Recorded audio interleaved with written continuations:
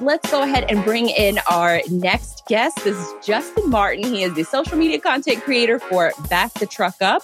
So let's welcome in Justin. We got Truck Driver Appreciation Week coming up. And so we're excited to hear the lowdown on you and how Back the Truck Up came to fruition and how you got involved with the platform and with the site. So go ahead and give us a rundown on who Justin Martin is, how long you were driving for, and all that good stuff. Hey, Blythe, thanks for having me. Yeah, I was a 15-year veteran driver. Did 7 years over the road, 7 years local. In the last 5 years of that, I was with the Postal Service. And I was on my break one day and scrolling through Twitter and saw a posting for a job asking if you were a truck driver with some social media savvy. And I said, oh, that sounds like me. And I applied and poof, here I am. Can't believe it. So you were actively involved with social media well before you ever got involved with Back the Truck Up. Yeah, mostly just, for killing time. People don't realize there's like an entire talent pool of guys out there that they're doing this for fun, not realizing that there actually is a potential career to go into this. Same with me. I had no idea that, wasting time on Photoshop in my teens and early 20s would actually benefit me later on in my career. Heck yeah. I mean, it really is. I've been sort of screaming from the mountaintops for a while now that drivers have hands down the best social media following in all of logistics, and really comparatively to other industries, they have such a strong social media following. So when you were creating content, were you doing a lot of videos? Were you doing, maybe just like Instagram, Twitter? Give us a little bit of a rundown of what your content creation looked like before Back the Truck Up, and then now that you're working full time with Back the Truck Up. Yeah, definitely not so much video. I was always camera face outward or stuff in the news, very topical stuff. You take a screenshot, you add some funny text and then put it on and, you put it on message forums just for laughs. Starting with Back the Truck Up, I had to get more into TikTok and what everyone's into now. And that's like a whole different animal right there. The learning curve for me to go from, from Twitter into TikTok was just, a straight line upwards.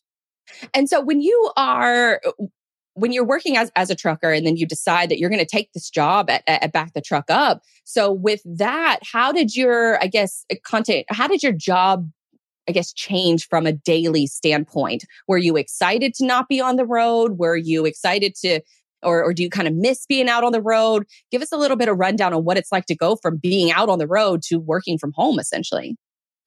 Yeah. So basically, I when I was on the road, my life was on pause. Basically, I was just working. I'd be out 3, 4, 5. I think my record was 6 months at a time. Wow. Just to see if I could. You basically have to like mentally trick yourself into thinking that you're camping, as a way of doing it. I mean, you catch a hotel like every couple of weeks or so, but then switching from that to local, at least you're home every night. You're sleeping in your own bed. You can kind of settle down and put down roots. And then when I saw this job post, it was remote, so you're home every night. For me, that was unbeatable. I went from working at the Postal Service, so I was, a government employee with government benefits. I could have very easily coasted the rest of my life in this career, but I saw this as like a great opportunity to be able to grow a brand, grow a following, talk to drivers, talk to companies, and try and merge the two together. Because I noticed that there is a disconnect between companies trying to find drivers and drivers trying to find good companies. So let's talk about a little bit about what you guys actually talk about on Back the Truck Up. Is there a conscious, plan of what you're going to cover on, maybe like a weekly basis or a monthly basis? Or are you guys really, just finding out what the in the trenches truckers are talking about and then you're crafting stories and advice around that? Or is it maybe a little bit of both?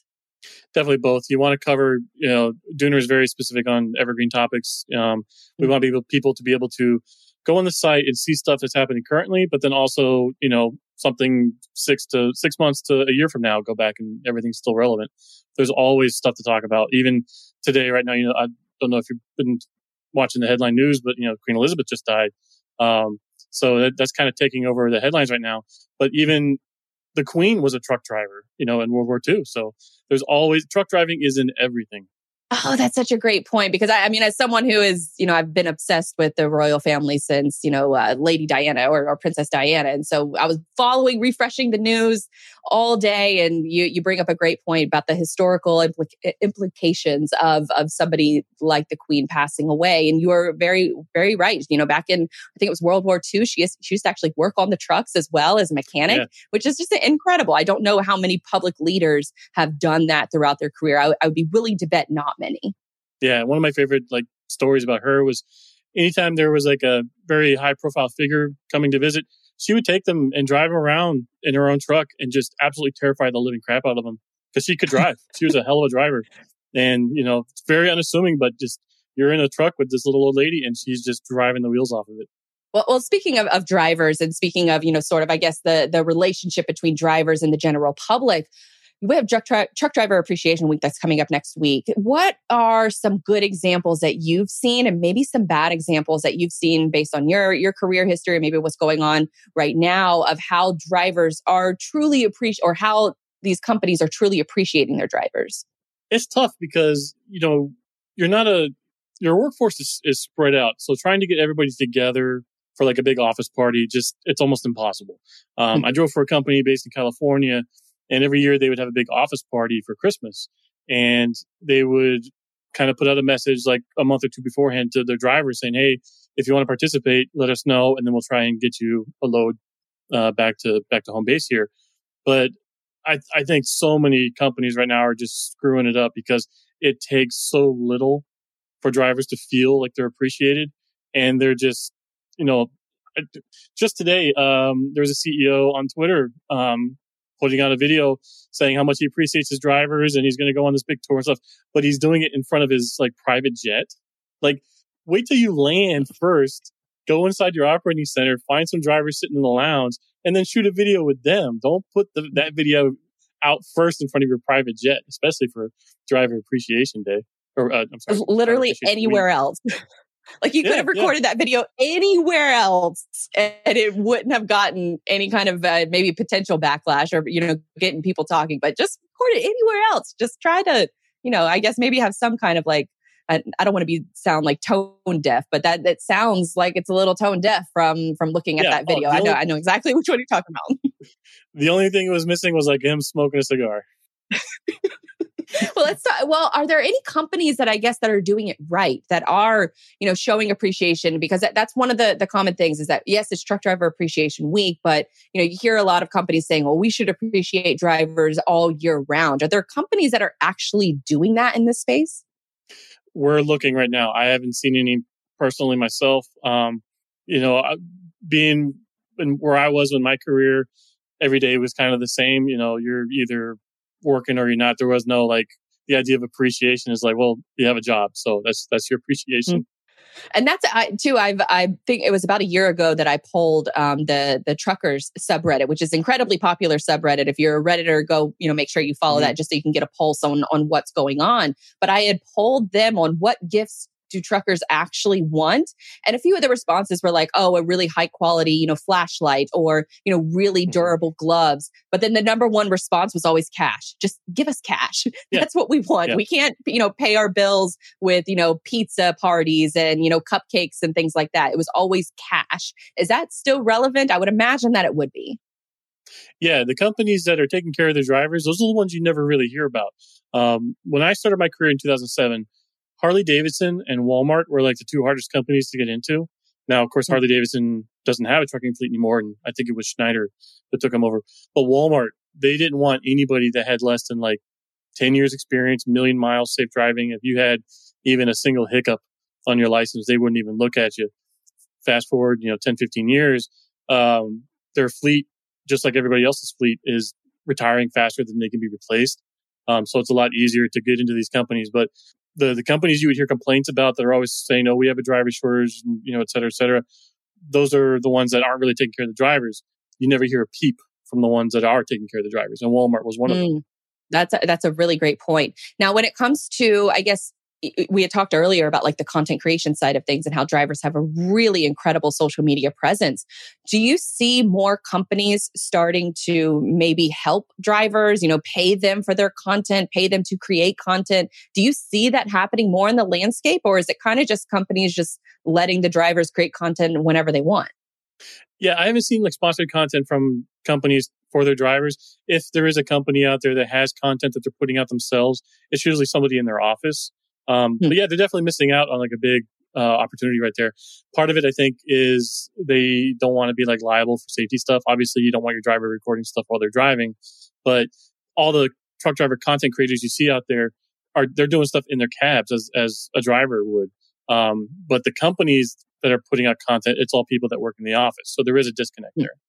Yeah, it seems like an incredibly missed opportunity from looking at, I've suggested this on the show before, is that, some of these carriers just look at the most popular videos that one of your drivers has maybe produced, because the organic reach is already done for you. You already know how it's going to perform. So you already know it's probably going to do well. So pick ones that are brand safe and then promote them on your own channel. It's an easy win-win for both the driver and for the company, especially if you throw them some extra cash for the awareness that they're bringing your company. That just seems like an easy win for me. And I'm not exactly sure why more companies aren't doing that. Is it brand safety, you think?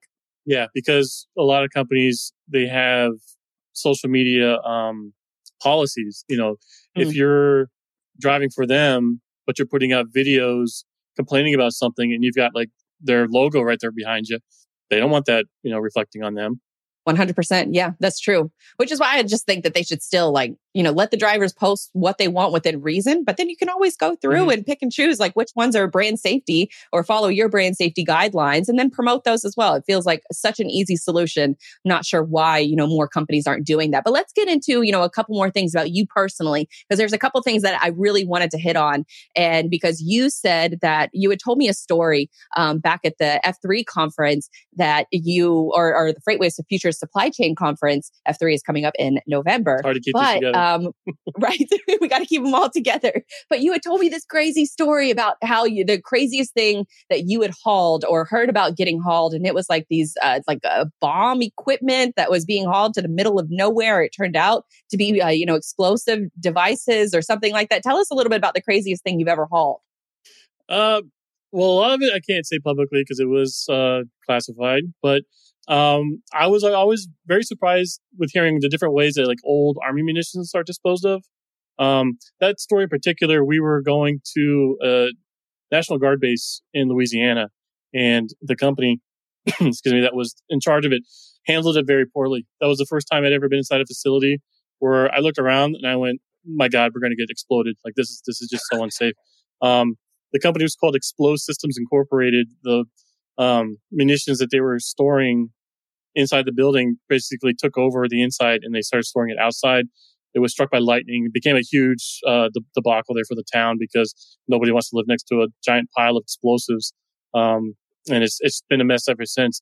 Now, the problem is that the cleanup from that was done so well that the government approached the town and were like, "Hey, how would you guys like to become, this new storage site for disposing of old bombs?" And it's a double-edged sword because they're really good, high-paying contracting gigs for the government, but then also people are like, "Yo, my kids live here. I don't want them living near this stuff."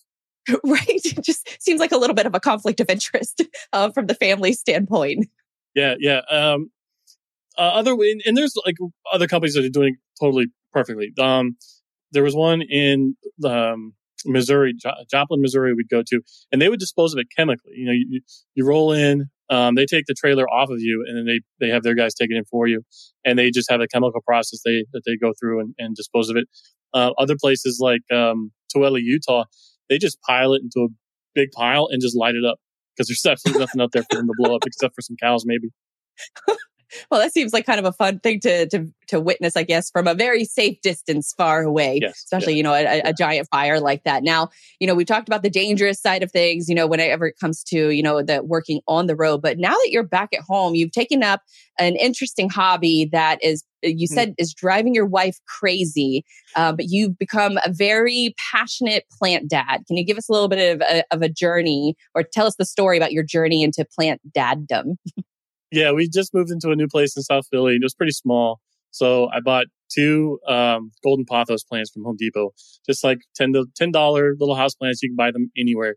The problem is that with enough sunlight and fertilization and water, they grow like crazy. Within 6 months, that plant was probably 10 feet long. I'm not kidding. And then I found out you can propagate them. So you just, cut each leaf off at the node, put it in some water, and now you've got 1,000 pothos plants. So that kind of exploded from there. I'm on like my 4th generation propagation from that. I keep giving them away to friends because I just keep running out of space with these plants. So from the pothos, I found some other friends that had other plants. Now I have like a couple of monsteras, and it just. My wife actually asked me a couple of months ago, like, how many plants do you think you have? And I said, I don't know, 20. And we actually went through and counted it, and it was up to like 87. I was like, oh no, I have a problem. So yeah, you definitely took the COVID lockdowns as seriously as the rest of us with getting tons of plants. Because I think I'm right there about the same amount of plants as you. I don't want to go back and count because the last time I counted, it was more than 70. So we're just going to remain ignorant to that effect. But I will take one of your props from the pothos plant because I just unfortunately killed one of mine that I have at the house. But as we sort of wrap out the show, your retirement plan. I wanted to make sure that I got this one in there because it's a super cute picture that we have of you and your son. I believe it's your son. But the retirement plan is to become Santa. When do you expect to take on that role and responsibility? Important role and responsibility. So that particular Santa, he was in New Jersey, and he told me I could pull it off today right now.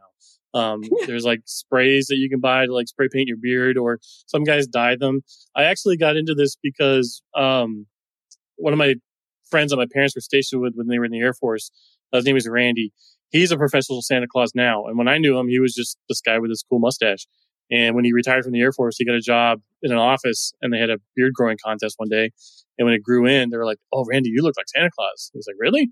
And so he got an agent and went to Colorado to this Santa Claus school. And he's been doing it ever since. Before COVID, his agent got him a gig in Shenzhen, China, to be the official Santa Claus for like this luxury resort out there. I was like, that's the Santa Claus I want to be. Yeah. It's a crazy gig because even like your low quality mall Santa Claus, they can make up to $100 an hour. Really? Wow, there's good money in being Santa. Yeah, and then with COVID, they had to get they had to be creative with this stuff because now they went to remote calling. He would do Skype calls or Zoom calls or TikToks and stuff with kids because they're not doing anything face to face as Santa Claus, and so you charge parents $20 to $50 per session for a half an hour with Santa Claus. Easy money.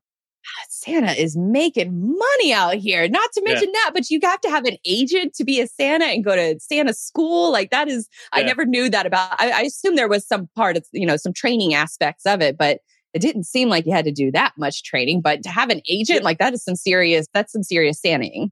Yeah, because it's not just putting the kid on your lap and asking what they want for Christmas. A lot of these guys, they do charity gigs for like cancer wards at hospitals. And so when you have a kid and you say, "Hey, Billy, what do you want for Christmas?" And they say, "I want to, live the next year," you have to know how to respond to these like absolutely horrific sob stories to kids. Oh, wow. I mean, you bring up a great point because it's so much more than just, "Hey, what do you want for Christmas?" And, just moving them along. So really great perspective. I love the retirement plan. Maybe Mrs. Claus, will have, some kind of an agent, Mrs. Claus, sort of school as well that, maybe I could look into in the future. But I appreciate your time today and sharing your perspective and your experience, especially because I think you're one of the most, interesting guys, that's out there creating content. You have all of these really cool hobbies, you're a former trucker, and now you're a full-time content creator. So I think it's really cool to watch your journey. And speaking of, all the content that you've created, where can folks follow your work, follow Back the Truck Up, all that good stuff? Yeah, so we're at backthetruckup.com. Our Twitter is Back the Truck. We're also on TikTok, Back the Truck. Instagram, Back the Truck Up. My personal Twitter is at SuperTrucker. The name is completely ironic, I promise you. Well, perfect. Thank you so much, Justin, for sharing all of your expertise. It was really, really fun conversation, especially around the Queen, as with everything that's happened today. So really cool stories, and thank you for sharing your perspective. Thanks for having me. Talk to you.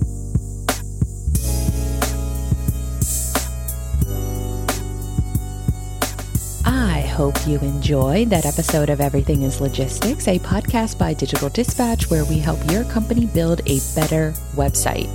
And speaking of my company, I founded it back in 2018, but we recently streamlined our website services plans. So if you want to check out how we can help you and your marketing team build a better website and connect those ROI goals, then go visit digitaldispatch.io. You can also check out past episodes of this show and every show by hitting up the resources page on digitaldispatch.io or on everythingislogistics.com. I do some freelance content projects for select clients, and if you liked this show, then you might like some of the other content projects that I've worked on, like Cyberly, Maritime Means, and more. But until next time, I'm Blythe Brumleve, and I will see you real soon. Go Jags!